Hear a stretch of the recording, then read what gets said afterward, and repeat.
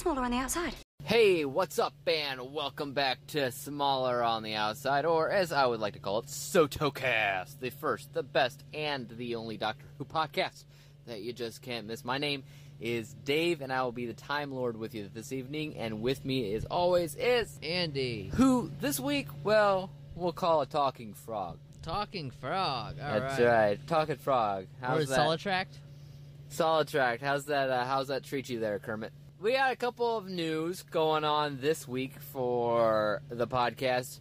First one up is the main news, is the fact that we have moved podcast hosts. For the last 5 years, we were going on Podomatic.com. No more. 5 years, huh? Yeah.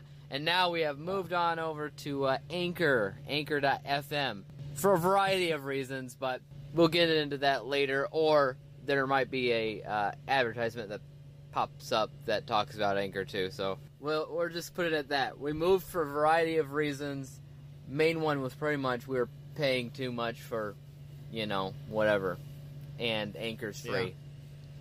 Yeah. And free's always better, so there you go. Another thing is, I downloaded 3 books for the Kindle for Doctor Who. They're the 3 books that have come out thus far that features Jodie Whittaker's Doctor. Okay, so I'm checking out the comic books, as you already know, but I'm also reading the books that have come out featuring her Doctor as well. Are they novelizations of episodes, or are they their own thing? I know they do both of those. Own stories. Yeah, their own stories. I know they do have novelizations of episodes as well. Yep, read only a couple, 2 or 3 chapters of one book so far. Pretty good, pretty interesting. It features a planet that the second Doctor apparently went to, but I don't think it's the same creatures that were in that episode. Then again, I don't have all the greatest, intelligence from the older episodes, so maybe it is, maybe it's not. You don't have the greatest intelligence at all. Thank you. Thank you very much. Alright, so this episode is called It Takes You Away. And it kind of reminded me of a couple of horror movies that came out. One was called It Comes at Night. And another one was called A Silent Place? A Quiet Place. A Quiet Place. Okay. I like this episode. It's a pretty interesting episode.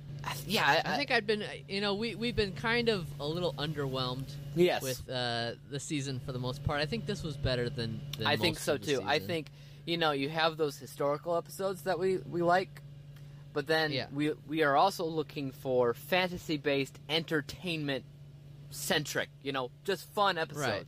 This is kind of one of them. It has some heartwarming elements to it, but it's also just fun. A little bit of character development. Yes, a little bit. So we have this episode, It Takes You Away, is the 9th episode of the season, which means there's only one more episode after this before the season's done, and then we have our New Year's special. Who Year's special? New Year's, sorry. And then in between that, the finale and the New Year's special, I'll probably be talking about the books. I'll probably have episodes talking about the books. And then after that is when we're talking about the comics. So that's the basic schedule for the podcast thus far that I know of. This episode is also not written by Chris Chibnall because he apparently walked off set. He does not write anything anymore. Let's see. This one... Yeah, again, it's another Ed person that Heim. has only written one episode. Ed Helms, yep. Sorry, Ed Heim. Ed Heim. Yeah, there's other things that he's written, but it's not Doctor Who. So Okay. again, this is like the 3rd or 4th person that didn't write any Doctor Who before this one. What else does he write for? A bunch of other stuff. Wow. Very exciting. Not a lot that I recognize, but it lists on the TARDIS wiki. It lists a bunch of other stuff. Oh yeah. Okay. Yeah, I don't really recognize much of it. Okay. So what happens in this episode? We start off in Norway. It's some kind of fjord. There's a fjord in Norway, and nothing is going on. It's just a bunch of nothingness. But they do see a cabin in the woods. And they see somebody's head or somebody's eyes poking through a See somebody's. board. See Right? It looked somebody's like head. an abandoned cabin at first. Yeah, it did look like abandoned because there was no smoke coming from it, and it's in the middle of winter. Yeah, and it was all boarded up. And it was boarded up. Why is it boarded up? That's the question here. What kind of evil lurks among? Is it The Village, like the movie, or is it like Signs? You know, definitely an M. Night Shyamalan movie. But they head inside, and they see that somebody's inside. So they see that there's some shoes that are around the ground, and some candy wrappers and everything. And upstairs, Ryan and Graham find a girl that's hiding in a wardrobe. And no, she did not just come out of Narnia. Narnia, right.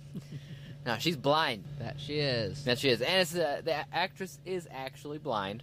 So, I felt like that was probably the case. yeah, a lot of the times now, when you have actors who are playing deaf characters or blind characters or whatever, they actually are in real life. I think a lot of the times in the past. Now, is this what reminds you of A Quiet Place? Partially. Because yes. when I was watching A Quiet Place, I would say for the first 20 minutes or something, before they explicitly say it, I did not recognize that the daughter was deaf. They didn't outright say it, and everybody was being quiet, so it wasn't super obvious. Unless you are like, familiar with cochlear implants and all that fun stuff. Right. If you noticed that, you would have known, but I didn't notice it. Yeah, that is something that I knew because I actually took American Sign Language and all that fun stuff. So either I didn't notice it, or if I did, I might have been thinking that they were using it to enhance their hearing, like if any aliens were in the background or something, maybe. yes, I don't know. It's quiet, so you have to turn up the volume. Right. Okay, so this girl doesn't want to talk to them. Not cool at all. So what Graham does is takes a sandwich out of his butt. Came out of nowhere. I swear to God. Sandwich came out of nowhere. Came out of the blue. And he's like, check this out. I just carry this around all the time because I have low blood sugar, right? Was it in his pocket? We don't see him take it out of the pocket. He just kind of whips it out. There it is. There's the sandwich. What kind of, it was like a cheese pickle sandwich or something like that. I don't know. Anyways, he's been carrying it around, and he uses it to lure the girl out and into his van. I mean, into the kitchen downstairs. And she asked how they got in, because it was all boarded up, and they said they were in the area. She's afraid.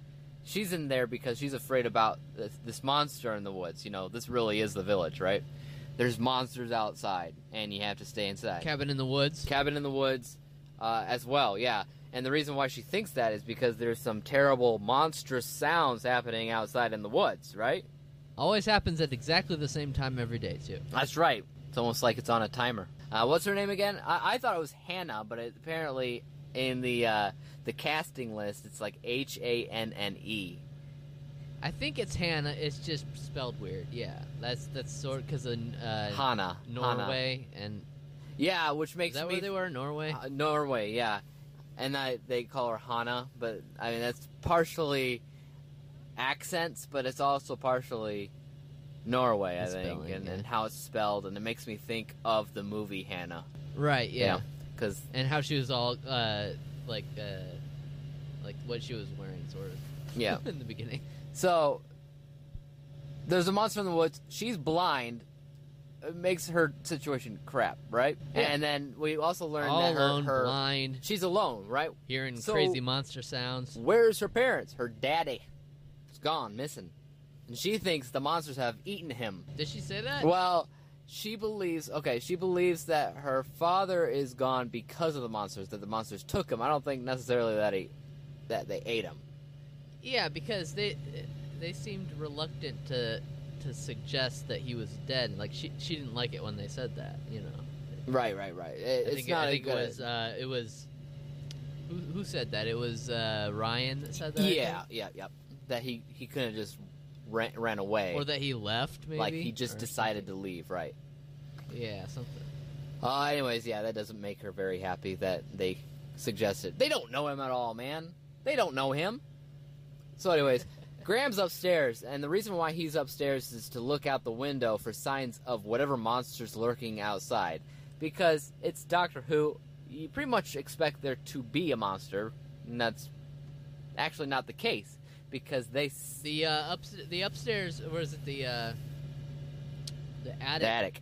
Window sort of reminded me a little bit of Rise of the Planet of the Apes, a little bit. Yeah, that's true. How Caesar always looked out that window. Yep, but it's not the window that interests Graham, okay? Right. He sees the portal to Narnia. I mean, he sees the mirror up there, and it was not reflecting him, so it was acting like he was a vampire. And pretty soon the Doctor and Ryan show up there as well, and the Doctor knows they're not vampires, and of course the sonic screwdriver is able to kind of see the doorway. This is really interesting how they do it, because it's not just a direct doorway to another universe. It's like doorway to a hallway to another universe. It was, what did they call it? The anti-zone. Anti-zone. Mm-hmm. Yep. Yeah. And this is like, if it was a religious episode, this would be what? The in-between place. Oh, purgatory? Purgatory, yeah. So there's a purgatory area, the waiting area, if you will, to get to the next spot. And it's like, there's this dude in it that reminded me... Oh, before they go in, the Doctor writes on the wall, assume her dad is dead, keep her safe, and find out who else can take care of her. Yeah.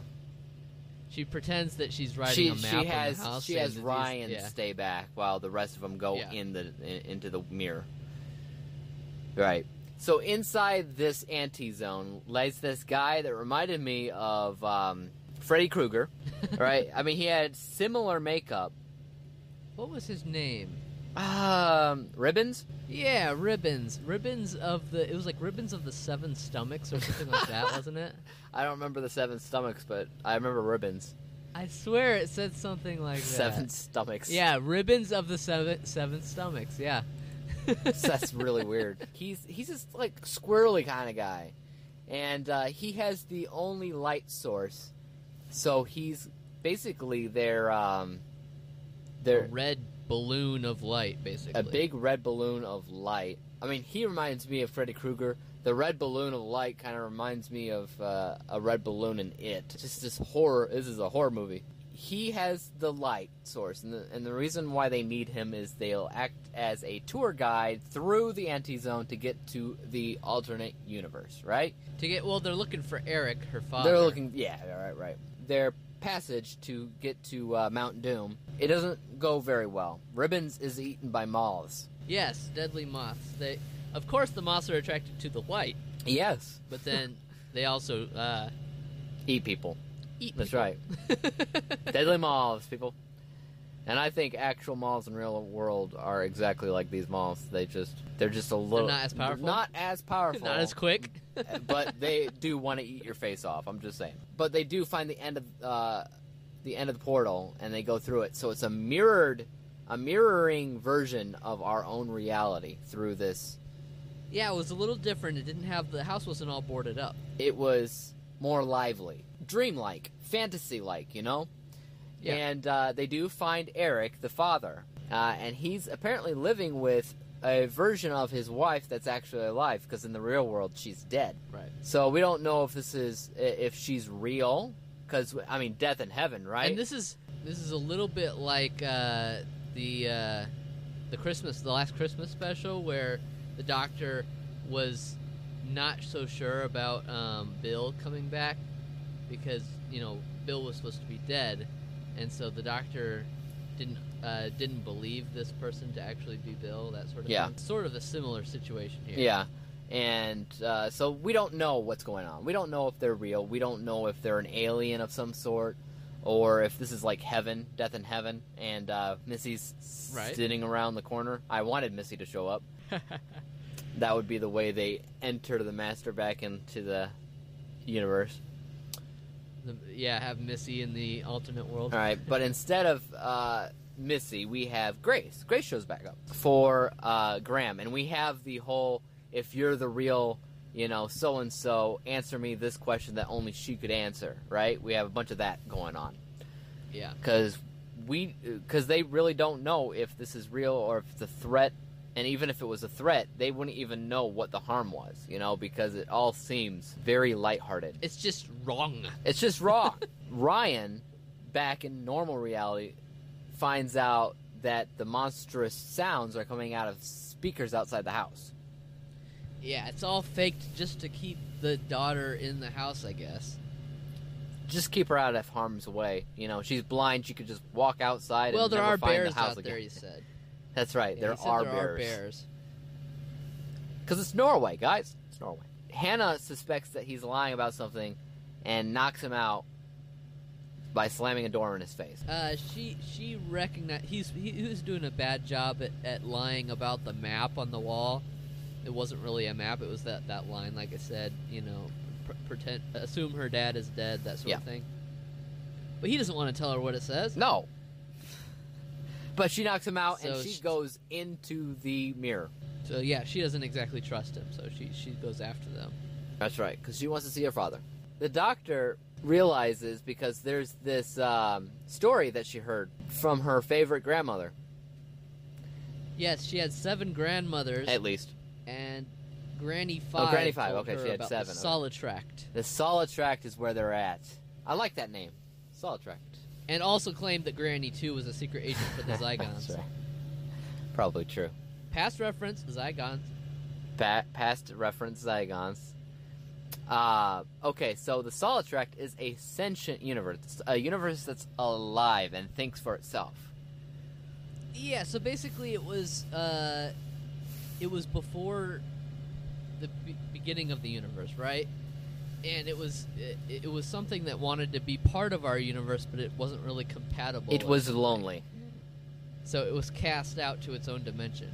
Yes. So that's what she figures out what this is. She also realizes that the whole situation's a trap, and they have to get Graham and Eric out of there because, they're all about to die, basically, because it's unstable. Graham's talking with Grace, but he believes her to be real. He at this point believes that she's real because she's answering all the questions correctly.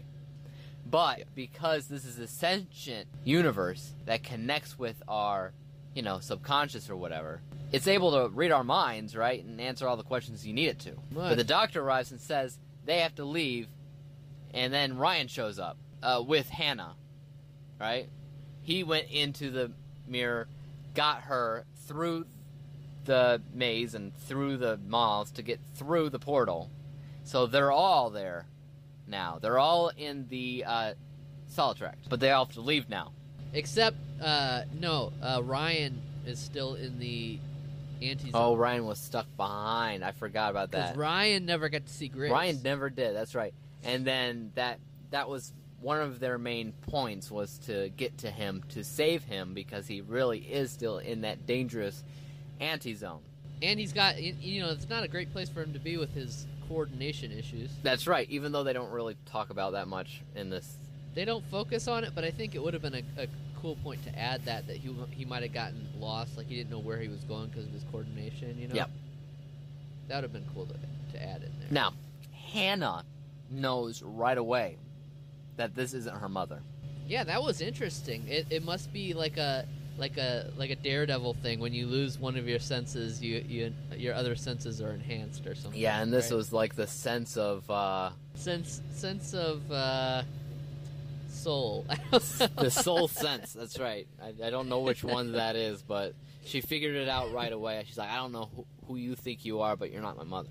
She is sent back into the anti-zone by the mother. Graham finds out that Grace isn't Grace specifically because she doesn't seem all that interested or worried about Ryan's safety, right? Right, yeah. That and to me, I thought it was interesting because she did sort of brush it off at first, and he didn't seem to think much about it the first time. But at the second time, he was, he focused a little bit more on it. Yeah. I'm like, I was like, he should have right then, and that first time she brushed it off, he should have right then known it wasn't. Fool me once, and then fool me twice, shame on me. So he figured it out, and then she sends him in. He can't be fooled again. Right. And you could see that he was like really kind of torn up about it because he wished it was her because she was so close to being the right version. And then she sends him out. At the end here, we are left only with the Doctor, Eric, and Trin. And the way that the Doctor gets Trin to send off the father is somewhat similar to the Long Song speech, right? Because this alien is obsessed. So I was browsing the TARDIS wiki, and I found out that the 10th Doctor had a story in a book called Martha in the Mirror. That was another mirror that led to an alternate dimension. That's cool. Bunch of books out there. I'm only starting to read them now. So yeah, they're left with just those three, and like I said, the Long Song speech about the aliens that thrive on energy, on experiences, and things like that. Memories. Right? Something very similar. She has a very tiny little speech about that, but basically she gets the alien form, the solid tract being, to prefer her over the father because she's, over 2,000 years old and has all that memories of the entire universe. Not 2,000. I would say 2 trillion or 2 billion or something. Is that because of the one episode where he relived his life over and over again? Oh, no. Okay, I thought you meant the solid tract. I mean the Doctor. Okay, yeah, the Doctor is 2,000 okay, years old. Yeah, that's... Just over 2,000. So, But yeah, really, they did, the Doctor did live billions of years in that, if you count that. They were billions of years old in that, I think it's Heaven Sent. I watched that again recently. She sends the father out because they much prefer the Doctor over that, right? And then she sent the Doctor and the solid tract being is sent into a big white void room, right? The solid tract being turned into a frog with Grace's voice. And it looked like that seemed to be a practical effect. It was definitely a practical effect. It wasn't the best synced as far as, mouth moving to voice and everything. Yeah, but I thought it looked pretty good with a practical effect. Yeah. Looked kind of realistic. And so she's like, so tell me about your universe. Technical difficulties. Understatement of the year. Yeah. Technical difficulties. All right, so we were talking about Grace the Frog. Well, not Grace, but whatever. What was it called? The solid tract. Solid tract. So the Doctor starts talking about the universe, just in general. Nothing really speech-worthy, I don't think, because it kind of gets cut off, because I don't remember exactly how the conversation went here. I just know that it didn't last very long. Right, well, she says, she sort of says that, how am I going to put it into words, Pretty much, yeah. And then just starts to try to convince the frog that, this place is falling apart, you can't keep me here as much as I want to be your friend and as much as I want to tell you the stories, I need to go. That's right. And then it's like, all right, and then uses the Force to push her out. I will remember you, something like that, right? Yeah. And yeah, that gets pushed right out of there, and then that's pretty much it. Well, no, after they get back, there was one important moment. Well, obviously, Hannah and her father are going to also move away to somewhere safer. But also, there's a moment between Graham and Ryan. Ryan calls him Granddad. Ryan calls him Granddad for the first time. Which was something that Graham wanted since the first episode. So, that is important. It is a continuation of something that happened in an earlier episode. Yes, oh my! Which is sort of what we've been asking for, right. And I mean, for the most part, that was the episode. And you said you liked this episode. Yes, I really liked this I thought it was a lot of fun. It has some important elements to it, but I think for the most part, it was just a fun, mysterious episode. By the way, so you were asking about Graham's sandwich? Yes. According to TARDIS Wiki, it is pickle, butter, and sardine sandwich. Oh yeah, and that'll lure the girl out. What? Graham's a very strange person. Well, he says that he carries sandwiches around because they don't stop very much for food. Oh man. But still, that's a pretty awful sound. It's like he has some bread, but then he had nothing else to make a sandwich with, so he made that with condiments and other things, I guess. Oh man, Yeah. that's a disgusting sandwich. All right, so